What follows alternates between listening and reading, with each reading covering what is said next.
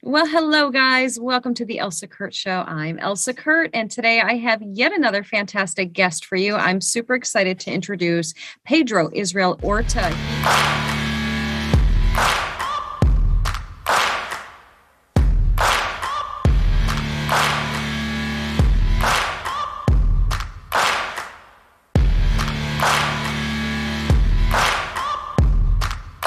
I'm going to see if I can get them, if I can get all of the things. You are, sir, you are a CIA whistleblower, which is all by itself is huge. You are a man of God. You are a patriot, and you're a Cuban like me. So I'm super excited to meet you. How are you today? Pleasure to meet you, Elsa. Thank you for this opportunity. Yes, I've got a unique background. Cuban American, born and raised in Miami. Uh, Graduated down there from FIU, went to Washington, D.C. to work for CIA. Spent almost 19 years working at CIA. Eventually ran into some things, had to blow the whistle, which is basically just reporting what you reasonably believe evidence is wrongdoing. Supposed to report it. Well, I reported it, and it led to a lot of different reprisals.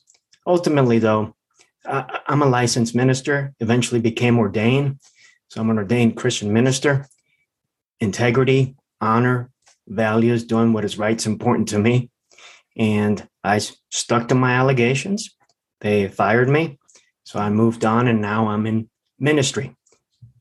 Wow. So that's incredible. So let's start right with the whole CIA thing.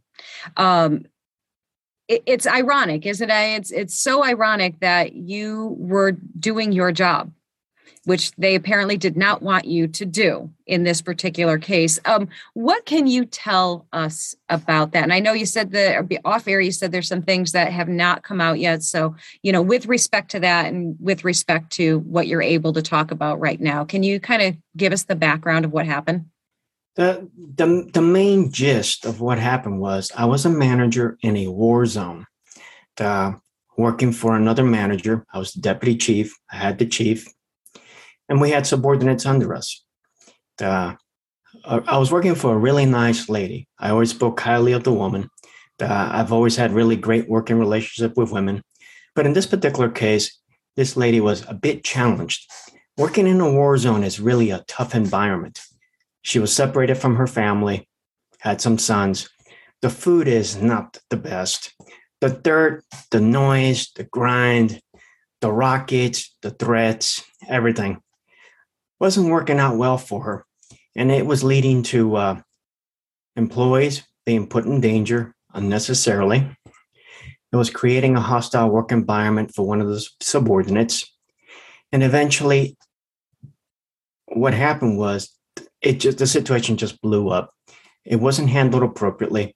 When I took it to the superiors above us, they did not like it. They didn't do anything about it. When I finally had to talk to her about it, she was not in a mental state to get it and to understand it. And I knew that from my prior training. She still didn't get it. So the situation blew up. A subordinate was harassed. And instead of fixing the problem, what they chose to do was lie about this subordinate and accuse him of doing things he had not done. And I basically spoke up on his behalf. And by speaking up on his behalf, I put myself on the X and I became a target. So at that moment in time, the best thing for me to do was take a vacation early called the rest and relaxation R&R. And while I'm an R&R, I get called to headquarters in Washington, D.C., and I'm being told that I'm not going back. So I finish my R&R, I report back to headquarters, and then I start peeling back what's going on here. It turns out that they basically came up with a laundry list of things accusing me of doing all kinds of bad things. And they basically just destroyed my career, destroyed my employability. I couldn't get any jobs inside the CIA. I basically had to run out of the CIA, run for cover, and do a joint duty assignment with the Office of Inspector General for the Intelligence Community. And I kind of took shelter there. And I remained there for a period of time until things started happening in that office And then I was sent back to CIA. When I get back to CIA, that was 2 years after these reprisals. So the months, the weeks turned into months turned into years. So I'm back at CIA, and I'm trying to get resolution to my initial reprisal allegations. I ran into all kinds of roadblocks. I was told, you need to talk to the IG. You need to talk to EEO. So I went to the appropriate authorities to report all these matters, and all I ran into was EEO not wanting to help. Basically, they're trying to shut down my case. Same thing from the IG. All of it documented on paper and in writing and in emails. Eventually, I had to retain a lawyer. That was a long process because I had to get CIA approvals. So with that particular attorney, a lawsuit was filed asking the court under the Administrative Procedure Act to get the government to act, to get the IG to do their job, do an investigation. So eventually the IG does basically a half-cooked job of not talking to everybody needed to be talked to, not looking at all the evidence needed to be looked at, and taking key witness material with a limited scope of questions. Basically, they were doing basically a fraudulent investigation. So they came out with a finding that no qualifying personnel action was taken, but this was based on not having done a complete investigation. Unknown to me at the time was the fact that the IG, CIA IG, was compromised. The CIA IG office had an acting IG. The acting IG was under investigation for having taken reprisals against people in his own office. The IG that was in place was literally fired by Obama. So his deputy became the acting IG because they had done some wrongdoing in that office and they had taken reprisals against their own people. It turns out a couple of years after the fact that those allegations were substantiated. So that entire IG office was completely compromised on matters of anything having to do with doing a reprisal investigation.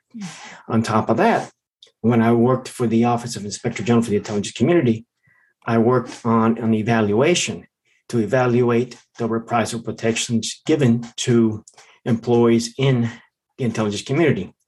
And it turns out, there's an article out there, the Daily Beast, where there really aren't any protections. All we have is just a piece of paper. None of the agencies know what to implement or how to implement. They don't follow the policies, the standards, procedures to adjudicate alleged violations of basically what is considered U.S. law. It's a presidential directive, PPD 19, which is the equivalent in power as an executive order, which is the equivalent in power to United States Code law. And in reality, Congress did pass a law to codify those protections. So any employee in the intelligence community who reasonably believes that he has seen what it is a violation of law, waste, fraud, abuse, significant and specific endangerment to public safety, or gross waste of any type, he's mandated by law actually to report it to the appropriate authorities. Those authorities could be their superiors. It could be a head of an agency. It could be the IG or any designated official. I followed all those procedures. And I'm not the only one. There's other employees who have run into the same situation. So ultimately what happened is I'm trying to get resolution to my case. Then they start basically coming after me. What I mean by that is, as I'm going to the IG, let me see the report. As I'm going to the DNI, I actually went to Daniel Coates, which is the head of the DNI at the time. I went to the Deputy Director of National Intelligence, Sue Gordon. I went all the way up to Mike Pompeo through his designated number 3, Brian Bulatow. When I went up to all these officials, the reprisals against me intensified. Now the Office of Security starts going after me. And the Office of Security basically accused me of being a threat to the workforce, but try to get resolution to these matters. So eventually what they do is they basically, one day I'm driving into another building for a meeting, and they actually had a bolo on me. Be on the lookout for. Wow. So I'm driving up to the gate. There's armed security, M4s, and I pull up to the gate. I got to show my badge. I show my badge to the lady. The lady looks at it and takes a step back. It's like, Wow. Ooh, sir, can I have your badge? Did you recognize right away what was happening in that moment? Did you realize that that was all for you at that moment, or you were blindsided? I had an indicator of this happening because the day prior, the Office of Security, the chief of Personnel Security Division, who manages threats, basically wanted to call me to a meeting to throw me under the bus, accusing me of being all kinds of things that were all lies. I documented all this. I sent it all to DNI codes, Sue Gordon, Mike Pompeo, Brian Bulatao. I sent it to all these people, letting them know that these are reprisals. You're taking or threatening personnel actions against me for my protected disclosures. I did not go to the meeting, and I told them I will not go to your meeting. You need to apologize to me because you're taking reprisals against me. I have followed the statute. I have followed the law. I have done what I'm supposed to be doing. You're the folks that are violating the laws. Yeah. You went through all the proper channels. You did all of the documentation. You did all of the things that you were supposed to be doing in the scope of your job. And it was, from my perspective, my outsider perspective, it kind of like I go back to the woman who kind of started this whole chain of events, really, that was out of her league or out of her capacity in her job. And the thing that keeps coming to mind is that she must have been very well connected to be that protected. Is that a fair assessment, or is it too hard to say? Or, well, I'm an trained analyst. I've got years of work experience. I can piece things together.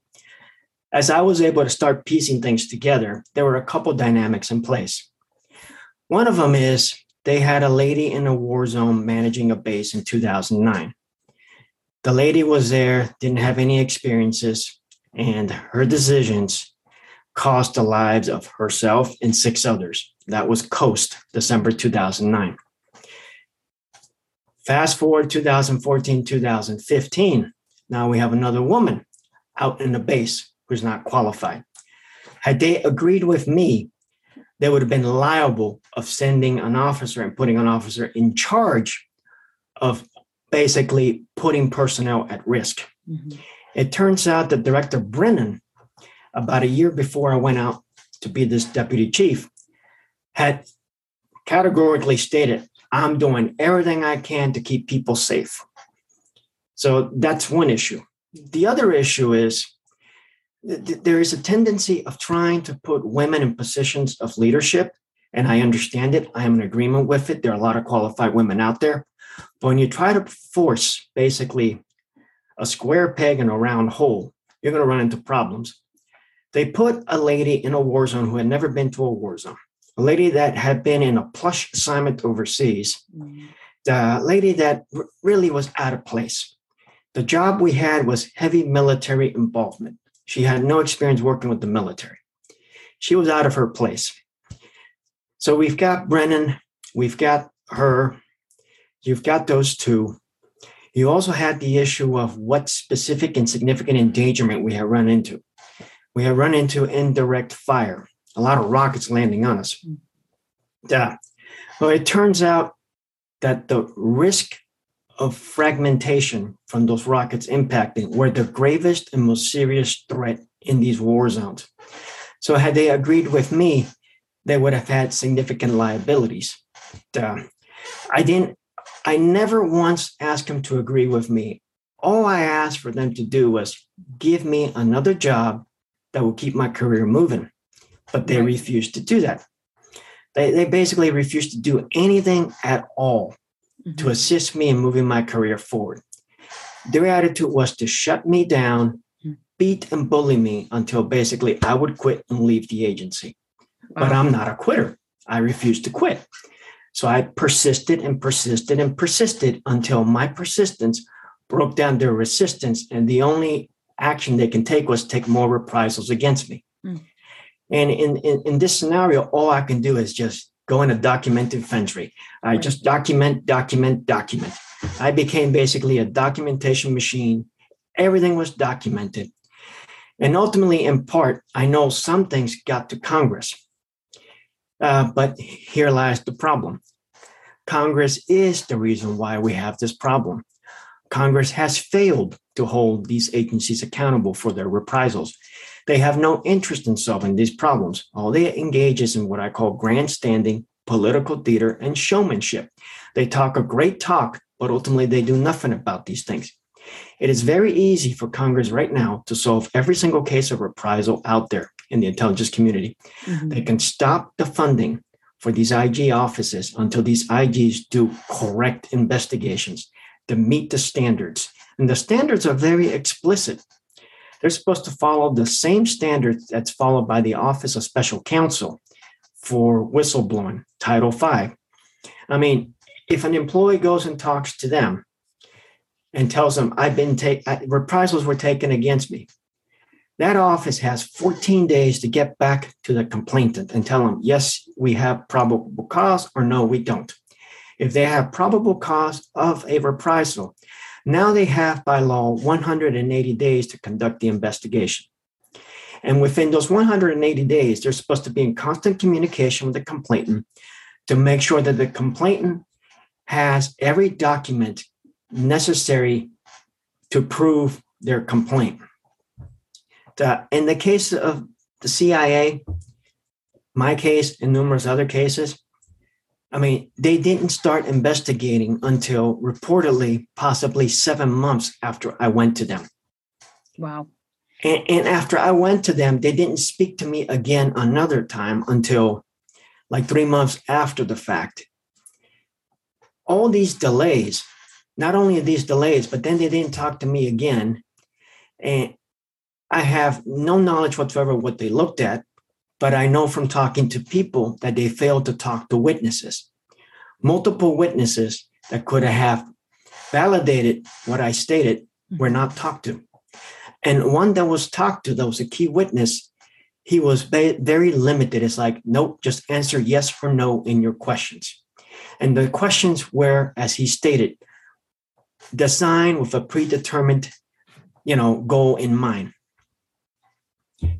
Ultimately, they don't follow none of the standards. Right. So is it a couple of things? Is it safe to say, is it reasonable to say that they just wanted you and this issue to go away? I mean, exactly. That's what it is. So they didn't want to deal with the problem that they created, essentially is what it comes down to. So it's almost like an admission of guilt without saying we're guilty of screwing up, basically, because we're just going to silence the person that's pointing out what we did wrong. I mean, that's kind of like the nutshell of the whole crux of this, right?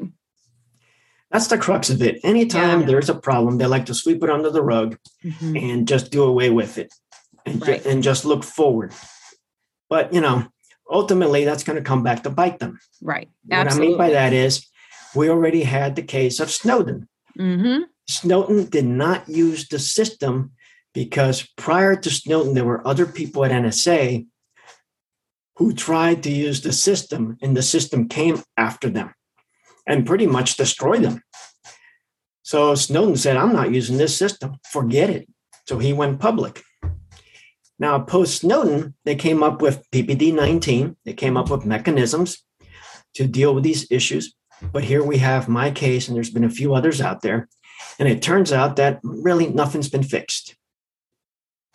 It's a dismal view of the whole thing. It just has to make you feel so frustrated and disheartened by the whole experience because, you take, of course, the fact that they tried to and successfully destroy your career And, and I keep going back to the fact that you were doing your job. You were doing what they asked of you, to report on things that you believe to be either an issue or a problem. And you have somebody in a leadership position who is not qualified. And, assumably, one of the senior officials was connected to this woman, in some way or another. And now they can't backpedal because they put her in position where she shouldn't be. So many layers to that, really, because of the state of the world that we're living in. You can't, if it's a female or a person of color, you can't say anything, you can't do anything, because otherwise you're deemed sexist or racist or any of those things. We're not in a world where you're judged on your qualifications, right? I mean, and to see that that's going on in our government in this capacity is frightening. Because, I want the people that are leading the country. I want the people that are flying our planes and fighting for our freedoms. I want them to be qualified. I don't care what their gender is. I don't care what their sexual preference is. I don't care what any of those things. I just want to know that you are qualified. And, and here we are again, hearing that that's not the case. That's not what we're getting. We're not getting qualified people. And when you point it out, you get, you lose your job and you get blacklisted and blackballed and all of that stuff. It's insane. And, there's a lot of components of this story. And before she went out there, both of us as managers went to what's called the senior review board, where we had to meet with each independent head of this particular office for the geographic area. And then at the very end, we have a board where we meet every single person in a room. And a lot of these issues are covered, things that happen in that base. On top of that, we have a manual. There was a manual that said what to do, what not to do. And it was very clear. Mm-hmm. So, I did not act out of the scope of what the authorities I was supposed to act within. I acted within the scope of those authorities. At the end of the day, there's no accountability. And that's that is the problem. The problem is no accountability. Mm-hmm. They can do the wrong that they want to do without paying a price for it. Pedro, tell me there's a book coming from this. I feel like we need to hear and see this story in its entirety, in its whole context. There is a book. I have a contract. I'm working on a book. The Broken Whistle, a deep state run amok, where I will talk about my journey at CIA. I had, prior to this incident, other than some managers that came after me in another post with kind of similar false allegations, I had a stellar career. I spent 2 years in Iraq, a year in Afghanistan, 7 months in Yemen, 2 years in Colombia. Went back to Afghanistan for 3 months. I had like 6 exceptional performance awards working in war zones. My PARs were excellent. Even when I went to the IG, the ICIG, my performance was excellent. We have a performance scale of 1 to 5. 3 is what you shoot for, which is basically you're meeting expectations. Consistently, I was in the 4 range. In some cases, the 5, never below 3, except for just that one incident that this lady just completely trashed me. If you were to read the evaluation she wrote, you can tell she had a problem and that I was not the problem. That was the kind of language in that evaluation. Mm-hmm. So I'm writing a book, and there's more to it, because then there's the issue of what happens after I leave the CIA. The kangaroo court, the personnel evaluation board, the Office of Security that took reprisals against me the second time are now evaluating me to try to kick me out of the agency. The lack of action by Coates, Sue Gordon responded to me and basically said, yeah, we got problems in the IGs. She admitted it. Pompeo, his number 3 bulletin did nothing for me. Go figure. I like the fact that, he talks a great talk, but then behind the scenes, when opportunities to do something, nothing happens. He's responsible for putting Haspel at CIA, who was basically protecting CIA from all this Russia allegations against Trump. And then while he was at state, basically, he did nothing. So I will get into a lot of little angles. The fact that after I'm out, I'm fighting from the outside in. It's the same fight. I'm fighting a system that's broken. I actually, went all the way up to Horowitz. IG Horowitz was the chair of all the IGs. It's called SIGI, Council for Inspector Generals. Okay. And, nothing happens. Absolutely nothing. Until at the time that Vindman made his allegations against Trump with that phone call for the Ukraine, all of a sudden now the ICIG responds to me that they're going to have somebody look at my case. Well, it turns out that they didn't look at my case. What happened was the Department of Energy IG decided to basically review the first allegation of reprisal that the CIA IG claimed to have investigated without giving me a chance to talk to them. Every attempt I made to talk to them, no response, nothing. And the second wave of reprisals were never looked at. So really nothing was done. Wow. But ironically, I went to IG Atkinson with my case in the summer of 2018, and it took him basically it would be about 13, 14 months to respond. And it's basically an incomplete response, a response that basically didn't do anything for me. And on top of that, when I finally also make some more, I went as far as having to go back to the ICIG using the Intelligence Community Whistleblower Protection Act, known as the ICWPA. I used the ICWPA to make allegations that I had already made on the inside that were never responded to. So I'm basically resubmitting, but now I'm resubmitting from the outside, kind of dumbed down. What I mean by dumbed down is taking out all the classified information, no classified information, make it a little bit more generic. Basically, tell them look for all these documents that I sent to you a year ago, 2 years ago. Those ICWPAs, they turn around and tell me, sorry, you can't file them. You're no longer employed. You're not an employee. You can't file them. So go pound sand. Wow. But when Vindman goes to the ICIG with his allegations against Trump, they immediately jump on it. And if you look at the law, Vindman had no standing to use the ICWPA.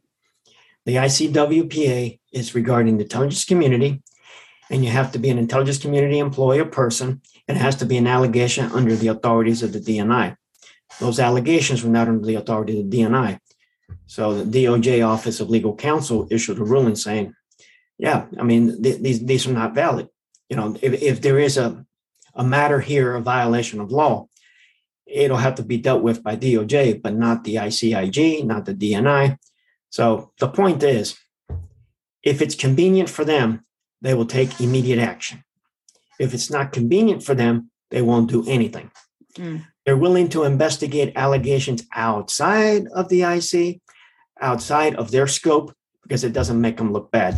But don't you dare report bad things about us. If you report bad things about us, we will shut you down. Mm-hmm. And they have had, over all the years, they have had that kind of power and control. And, and I think there's a shift that's happening here. People are done with this. They're done seeing the corruption. They're done seeing the poor leadership and the double standards and all of those things. And just as a regular civilian, what the fraction of what we know as regular civilians who have never been part of this, it must not even be the tip of the iceberg for what you guys are seeing and what you know. And that's mind-blowing to me that, that the fraction that I know makes my head explode and makes me so angry that they're getting away with this or that they have gotten away with this. So it's good to hear that the pushback is happening and that it's coming and that they're not, and people like you are not going to be silenced, aren't going to be afraid of the repercussions, and do what's right. So I commend you for that, because it takes Thank a lot you. of courage. It takes a lot of strength, and patience. I think patience is probably a huge word here, because this is a long process. You said this all began in 2009. Is that right? In 2009, I was working overseas. I had an incredible year from 2008 to summer 2008, basically through beginning of 2009. On top of that, I started there in summer 2007 to summer 2008. It was a great performance. I had an outstanding performance appraisal. I was promoted. And despite doing so good, 2007 to summer 2008, from summer 2008 to early 2009, I was given basically a lot more responsibilities. I was told to do certain things. I went out and do what I was told to do, all documented, and I turned in an incredible performance as far as what I did, all documented. But then all of a sudden, they're telling me I'm underperforming. You're not doing your job. So they start playing games with me. We're going to put you on a performance plan. We want you to do X, Y, Z. I start doing X, Y, Z. Well, sorry, we no longer want you to do X, Y, Z. We want you to do A, B, C. So I started to do A, B, C. Well, we won't let you do A, B, C. They stopped funding my work. I write something, they don't release it. Mm-hmm. So it didn't happen because it wasn't released. And the change is very concrete. It's very clear. You're going along here.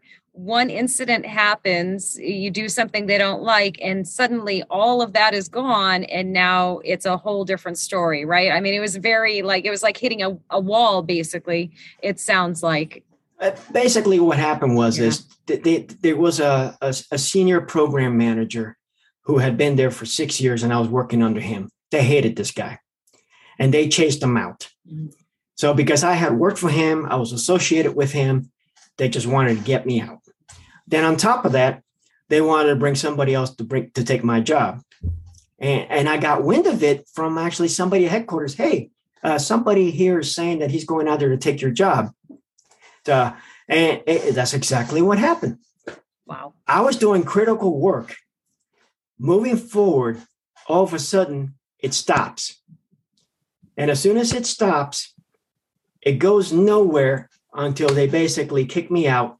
And then at the last 2 weeks that I'm there, this guy came in and was allowed to do the work I was not allowed to do. Wow. They play all kinds of gimmicks. I mean, yes. This is the director. Yeah, this is such an incredible wide scope story that I think is going to be such an intriguing read. I really look forward to checking out this book when it's all done and said. I understand there's so much more. We could probably be here all day, maybe 2 days straight, just talking about everything that there is to put into this. So I can only imagine the scope of this book. Very exciting, really. I mean, that's just that story from 2007, 2009. Then you go fast forward to the IG. I'm working at the IG, working on the evaluation. And we have the scope that is approved in writing, signed. This is what we want you to do. We go out and do it. When they start finding out that we find information that they don't like, the interim leaders decide to now, oh, wait a moment, we don't want that in there. So I start pushing back, trying not to have a final product that has information that they don't like. Mm-hmm. And I like the quote from the Daily Beast article. Basically, the general counsel for the intelligence community wanted a feather in the cap for DNI Clapper. They wanted a report saying, yes, we have reprisal protections in the intelligence community and they work. That's all they wanted. That's all they wanted from it, right? Yeah, that's all they wanted from it. Amazing. I want to ask you before I set you free. I could keep you here forever talking about this. I want to ask you how your faith has gotten you through all of this, because these are trials that the average person just doesn't deal with, just doesn't live through the scope of what you've had to deal with here. Tell me a little bit about your faith and how that's helped you. I grew up in a Catholic house, and eventually, at some point in time, at a young age, my father got involved in a Pentecostal church, and I grew up going to a very charismatic, Word of God church that I learned all the Bible stories: David, Goliath, Daniel in the lion's den, the three that were thrown in the fiery furnace, the disciples, Jonah, Peter walking on water. I had a really great foundation to build upon as I grew up. As I grew up, I developed, a relationship with God, with Jesus, with the Word, with the Holy Spirit. And even though in many years I was working overseas, I really didn't have a church, I still continued to read my Bible, spend time listening to very good anointed teachings of the Word, building up myself, building on the Word, building on the Spirit, praying. I had a good foundation. With that foundation in mind, I also had another foundation of all that honor, integrity, that hard work that came from a Cuban immigrant family growing up in Miami, which predominantly a Cuban immigrant city at that moment in time that I was growing up.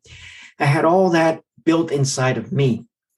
And I had to work really hard to eventually finish my education. I had to basically work full time and go to school at night.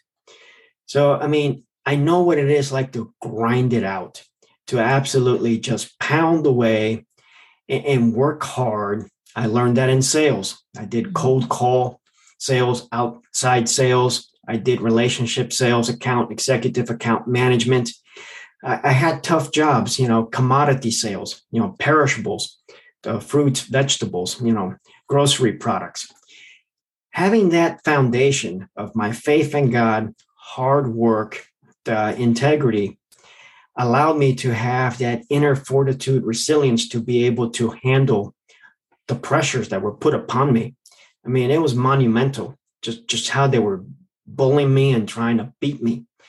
The best way to describe it is I told one of the security officials that questioned me was, frankly, what you guys have done to me is if I would get up, I would take the chair and just start beating you with the chair. Mm-hmm. And then when I'm on the floor, then you start kicking me. Yeah, that's the equivalent of it. You know what happened with that story? What happened? The chief of the personal security division flipped it around and accused me of picking up a chair and threatening one of his security officers. Oh, my God. Oh. And that was one of the causes to have that bolo on me, not allow me into the building and put me before the personnel evaluation board. It's just so, it reads like a movie. I have to tell you, this reads like a movie to me. So maybe that's next after the book. Maybe that's what's next after. You can make a movie with this story. Yes, absolutely. Well, again, it's such a testament to your perseverance, your tenacity, your faith, all of those things that have gotten you through to the other side of this. And of course, I know it's not, far from over, I'm sure, in so many ways. But again, I commend you for speaking up and speaking out and sharing your story. And I'm going to put you on the spot and ask you on air if you'll come back and talk to me again when that book is released, when it comes out. Absolutely. Be a pleasure. Thank you so much for the opportunity. Absolutely. Guys, this has been Pedro Israel Orta telling us his incredible, but very true story. And stay tuned because we're going to have him back on in the future and to find out all about that book. So thank you for joining us, and we will see you next week. Take care.